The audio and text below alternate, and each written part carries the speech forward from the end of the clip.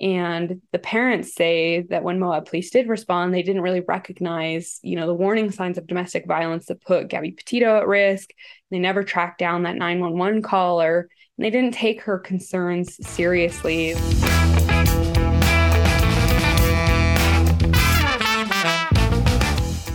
Good Tuesday morning, and welcome back to the Daily Buzz. I'm Dayton Olander. About a month before Gabby Petito's death, she and her boyfriend were questioned by police in front of Arches National Park. Despite a cut on her face and testimony that Laundrie, quote, gets frustrated with me a lot, Petito was found to be the predominant aggressor by officers. Petito's parents now allege that Moab police did not take the appropriate steps that would have protected their daughter. Reporter Courtney Tanner has the story and was kind enough to join the podcast. There's been a new legal development in the aftermath of Gabby Petito's murder. As you reported on Monday, her parents have filed a notice of claim against the Moab Police Department.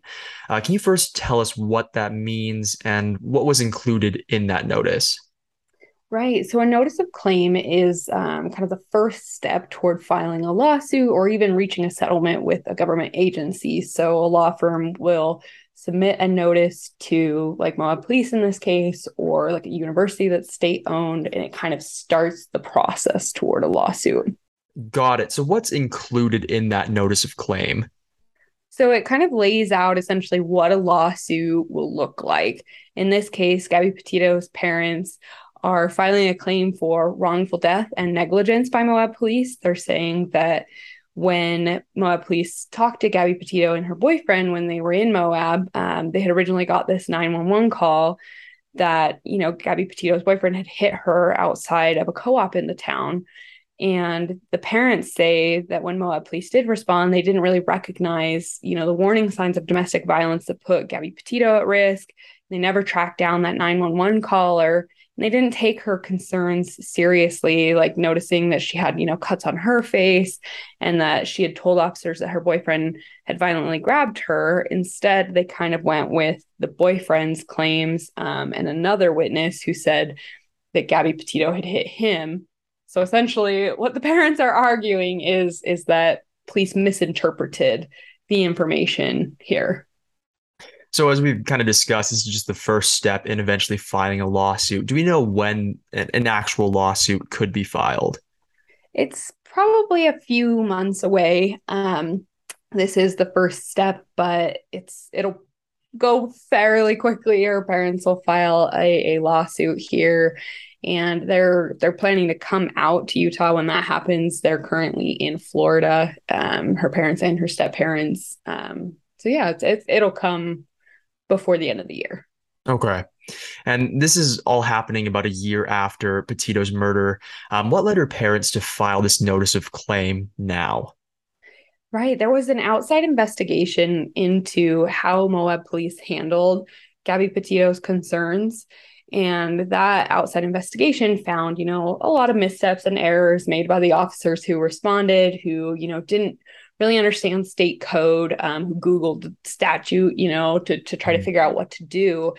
And Gabby Petito's mom in particular said, seeing all of those errors listed in that outside review really prompted her to do something. She said seeing everything kind of listed out on paper, everything that could have been done differently, kind of instigated this for her, and she felt like she had to do something. Sure. And Petito's parents are also suing Brian Laundrie's parents, Brian Laundrie being her former boyfriend who killed her, for emotional distress. Is there any update on how that case is proceeding? That's still pending in the courts. A judge did rule, I think, last week that case would go forward. So you're right. There are these kind of two concurrent cases going on, one in Florida with Brian Laundrie's parents, and then the one here that will be against Moab Police. Got it. And it doesn't seem like any of this at all, either lawsuit is about money. What changes are Petito's parents hoping stems from this sort of legal action? Petito's parents really see this as a way to both kind of hold the department accountable, Moab Police accountable for actions and what they see as, errors.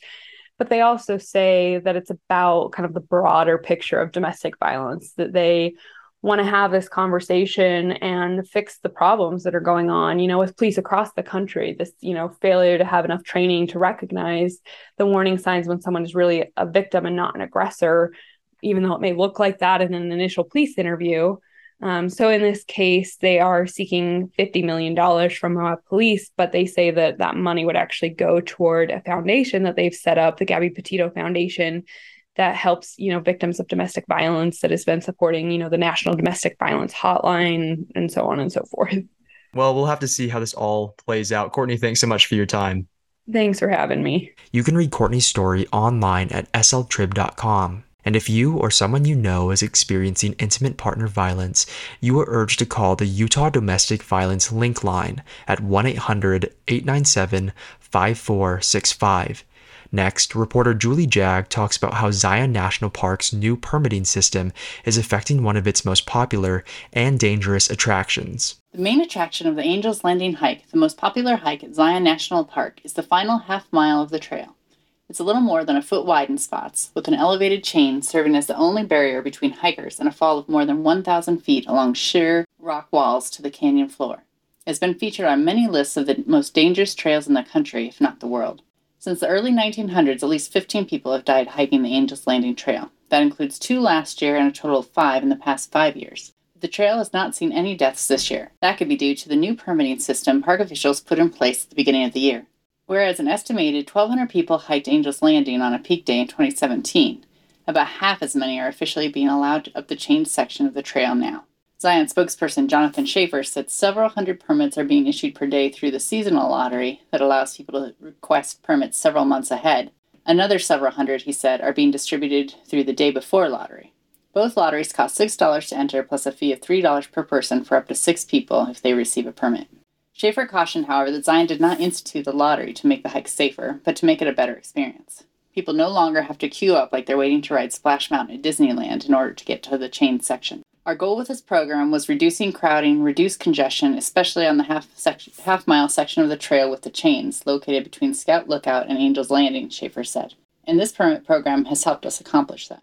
So far, the permit program has received a mostly positive reception. Some, however, say the trail is still too crowded and too dangerous. One of them is Jorge DiGiorgio of Los Angeles, who was among the first to hike Angel's Landing after the park began requiring permits for the hike in April. I'm used to hiking and doing these sorts of things, and I can't see how it can handle more traffic than what's permitted for, DiGiorgio said, because there are some spots where you have to wait for somebody to come down before you can go up, and they've got their 6 people, and then you've got people behind you backing up. You kind of have to shimmy around sometimes or be in really awkward positions, and there's danger everywhere. Permits to hike Angel's Landing will be required year-round. For more information, visit mps.gov/Zion. Thanks, Julie. And that's it for today. I want to give a big shout out to Danny Rubio for producing this episode and Salt Lake City band The Pelicans for our music. We'll be back with more of Utah's biggest headlines tomorrow.